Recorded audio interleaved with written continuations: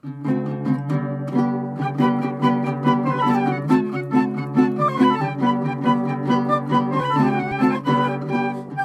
and welcome to In the Kitchen with Mary Mac.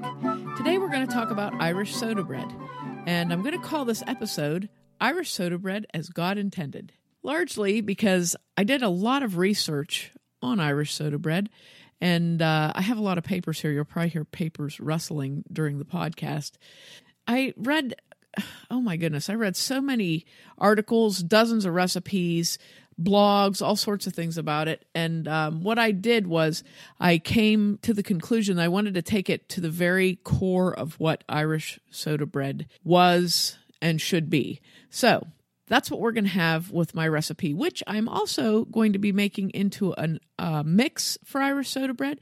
If you're interested in purchasing it, you can go to my website, marymacpodcast.com, and check my store. Probably within the next few days, we should have it up.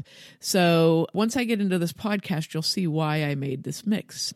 The recipe that I developed came from combining 3 different recipes and a lot of information from blogging and cookbooks and that sort of thing, because I wanted to get the best and most sensible parts of the recipe together to make a bread that would be true to the original style of an Irish soda bread. The interesting thing about Irish soda bread is there's so many different recipes for it. There's so many different traditional recipes for it. And really, it was a very simple bread. And you have to remember, when you talk about any sort of food or recipes from Ireland that are would be like a traditional or a classical recipe, you have to remember a few things. First of all, the Irish as a nation were extremely poor up until fairly recently in their history. So most of the food is going to be very simple, very plain, very easily cooked. There's a kind of a joke. You don't hear it a lot these days. Of course, things have changed, but people used to say, how do you make this recipe in Ireland or whatever? And that would be, you cook it until it's completely lifeless and flavorless, and then it's done. Isn't that you boil it to death? Yeah, you boil it to death, and then it's done. So basically, that was the way of the Irish. You threw everything in a pot, and you just cooked it and left it because you didn't have time to tend all that stuff. And sometimes the things you were eating were not fresh, to say the least. And a lot of potato dishes and cabbage dishes and root vegetable dishes and things like that came out of that tradition, out of the poverty of the 17 and 1800s and even the early 1900s. So when you think about Irish recipes, that's what you have to think about. So if there's ingredients in there that don't sound right, they're probably not. So for example, Irish soda bread doesn't have eggs in it and doesn't have butter in it because those are expensive items. Irish soda bread traditionally doesn't have raisins or any sort of fruit or sugar in it because those are expensive items. So it's bare bones. It is a bare bones bread. In its original form, it was made from a whole wheat flour that's a soft wheat. And by soft wheat, the different types of bread flours there are, typically when a flour is referred to as a soft wheat flour, it's a low gluten content flour. You might even call it an all-purpose type of a flour, but it's a very low gluten content, so it doesn't when you make bread with normal bread flour, as you knead it, you build gluten in the dough, and that causes that springy texture of normal bread that you bake. Plus, you have to remember, in Europe and probably everywhere outside the United States, flours are labeled differently. So an all-purpose flour might not be called an all-purpose flour. It tells you what the gluten amount is in it. Right. So this type of a flour is a soft wheat flour. Typically, the flour of choice for bread baking is a hard red wheat or a hard white wheat flour. This flour is a short season flour, I guess would be the way to explain it the best. It's a wheat flour that they were able to grow in Ireland. It was something that grew easily in Ireland. So in the early 1800s, when baking soda was introduced to baking, it was perfect for this type of flour because baking soda, of course, was cheaper than yeast. And then another thing that's interesting about the soft wheat flours is typically when you make a levain, which is you can take flour or mix it with water and just let it sit and it'll ferment, and you can use that to make bread rise. You can use it to make dough. When you're using that sort of a thing, you need to use a high gluten flour to begin with. So this flour didn't work for that. So you couldn't take this flour and, the traditional sourdoughs that we have in the United States, people would keep their starter and grow it and use it and add to it and grow it and carry it all over the country with them.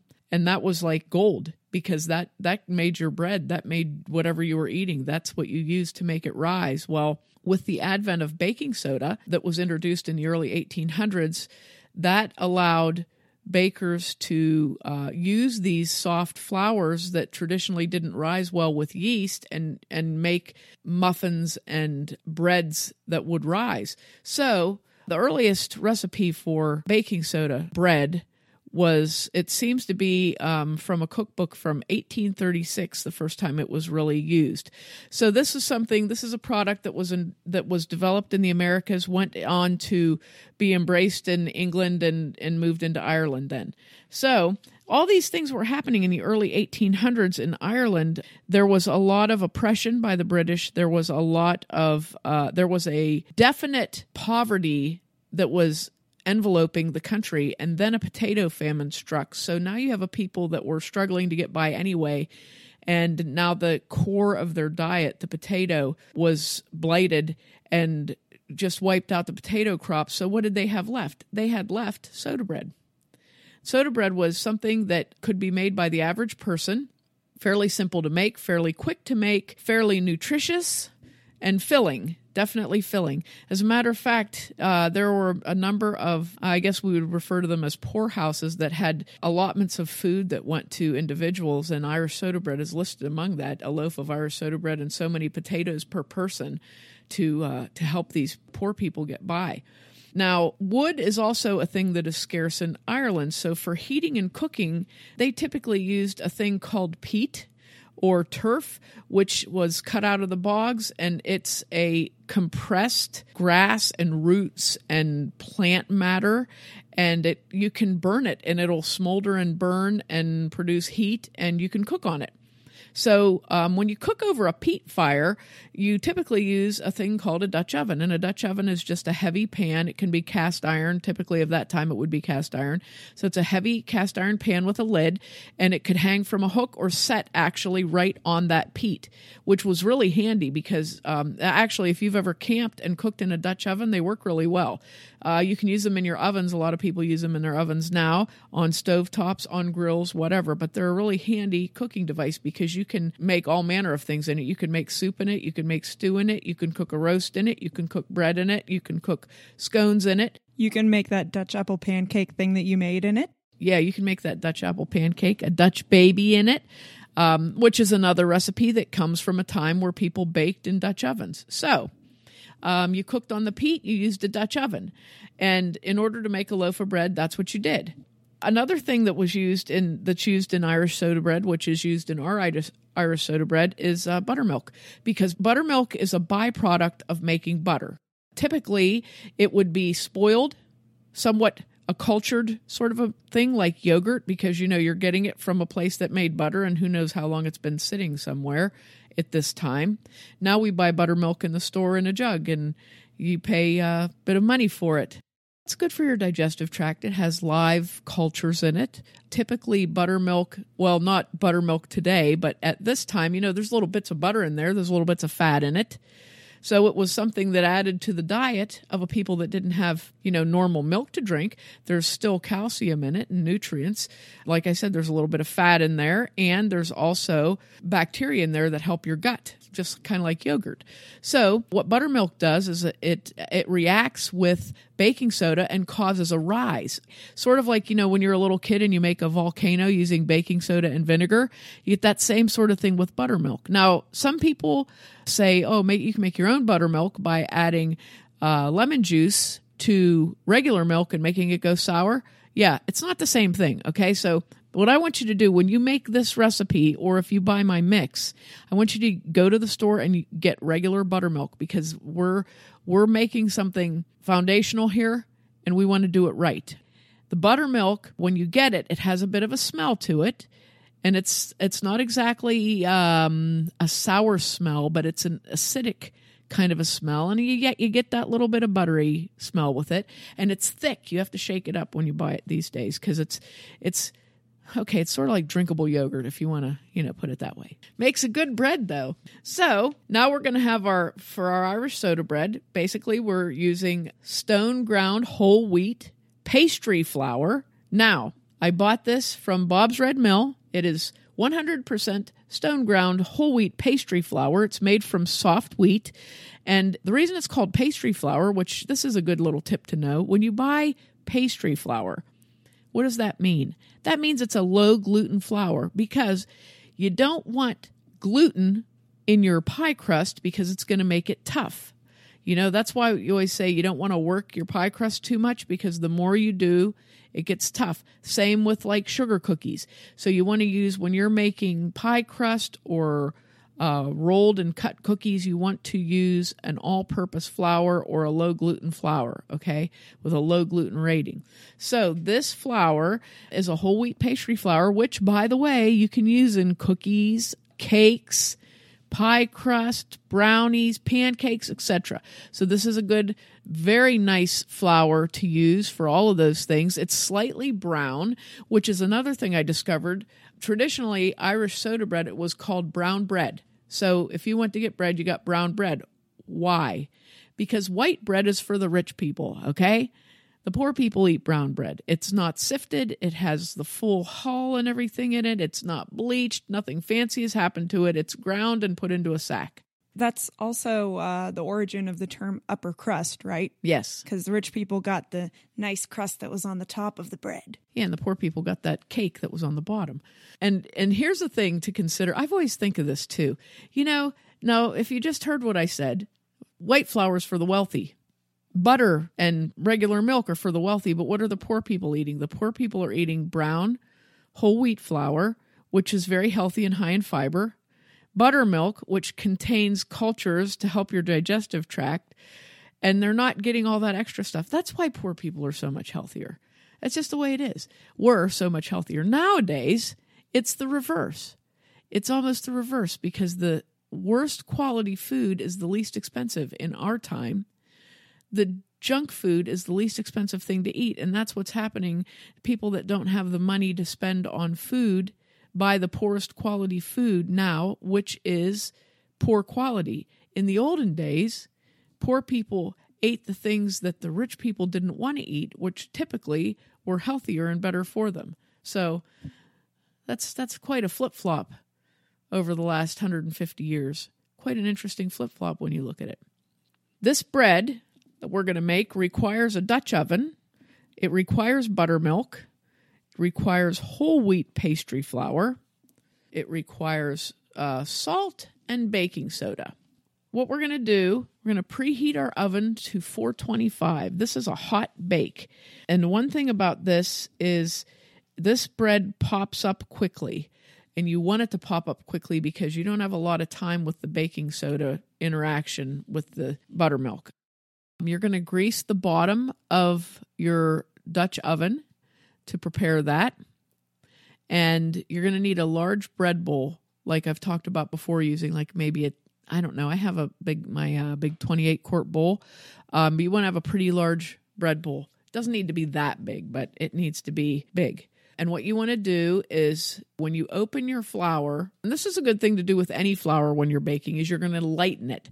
And what that means is you're going to take a spoon and stir that around because flour gets compacted in a bag from sitting and being set down and picked up and moved around and shaken. So it's going to compact in the bag. So what you want to do is lighten it before you use it, because if you don't, compacted flour it's a lot more flour than you think you're really using. Do you want to sift it or just No, you don't want to sift it. You only want to lighten it. You just want to stir it with a spoon, kind of turn it over. You don't want to like whip it around until you have a dust cloud, but stir it and turn it over just to lighten it. The way you're going to measure the flour is you're going to scoop the flour into a measuring cup and level it off. You're not going to scoop the measuring cup into the flour. You're going to use a spoon and lift the flour into the cup, fill it up and level it off. Okay, so you need 4 cups of flour that has been lightened, and you're going to put that in your big bowl. And then you're going to add 1.5 teaspoons of baking soda. And what you want to do with that is, if you have a little sifter or a small sieve, you put that over your flour and put your baking soda in it, and make sure that you go all around your flour and press that baking soda through the screen to, number one, break up chunks in the baking soda. Number two, get that all over the place. And then you're going to add 1 teaspoon of salt. Now you have all your dry ingredients in there. You're going to take a whisk and stir them up for a minute just to make sure they're all well blended. Then make a well in the center, and you're going to add 14 ounces of buttermilk. Not 14 ounces by weight, but you're going to use a liquid measuring cup and put 14 ounces of buttermilk in your liquid measuring cup. Then you're going to pour that right into the well in the center, and now you're going to very carefully fold your flour into the buttermilk until well blended. You don't want to stir it. You don't want to beat it. You're only folding the flour into the buttermilk until it's all incorporated in there, so you don't have any dry flour in there. Now, you want to be very light with this dough. And like I said, this is an easy recipe to make, so don't make more work out of it than it is. It's a very easy recipe to make. You want to be very light with the dough. You don't want to work it to death. You don't want to work it much because you'll take the gas out of it. So we're not kneading it at all. Once you have that liquid incorporated into the flour mixture, what you're going to do is carefully form it into a round loaf and set it in the Dutch oven. Once you get it into the Dutch oven, you can kind of pat it into shape, and you want to make a nice little round, slightly mounded shape in there, not flat like a pancake, and you don't want it to go to the edges of your Dutch oven. You just want this little mounded thing. It's probably going to be about 6-7 inches in diameter, maybe 2 to 3 inches high, and pat it into shape. Then, most importantly, you're going to take the back of your knife and you're going to go across it, not the sharp side, the dull side of a knife, and go across and make a cross in the top, because this will let the fairies out of the dough. And if you don't let the fairies out of the dough, I'm not sure what happens, but I think it's really bad. Well, then it's not vegan. Now, you put the lid on your Dutch oven, and you put it in the oven at 425 for 30 minutes with the lid on, okay? And what's happening inside that Dutch oven is that loaf is steaming in there. It's baking and it's steaming and it's lifting up a little bit. Now, after 30 minutes, you're going to take the lid off of the Dutch oven and bake it for 15 more minutes until it's nice. It'll be nice and golden brown looking. To tell if it's done is when you lift it up off of the bottom and tap the bottom of the loaf, it has a hollow sound to it. However, if you don't want to do that with that hot Dutch oven and that hot bread, you can just slide the oven rack out and tap it with just flick the loaf on the outside with your fingers, and it'll just go like thud, thud, So that's how you can tell it's done. It will get a beautiful golden brown cast to it, and the bottom will be really, really brown. So it'll look really nice. After you get that out, you're going to take the loaf and set it on a cooling rack and let it cool for a little while, and then you can eat it warm. It's delicious warm with butter and jam. It makes wonderful toast the next day.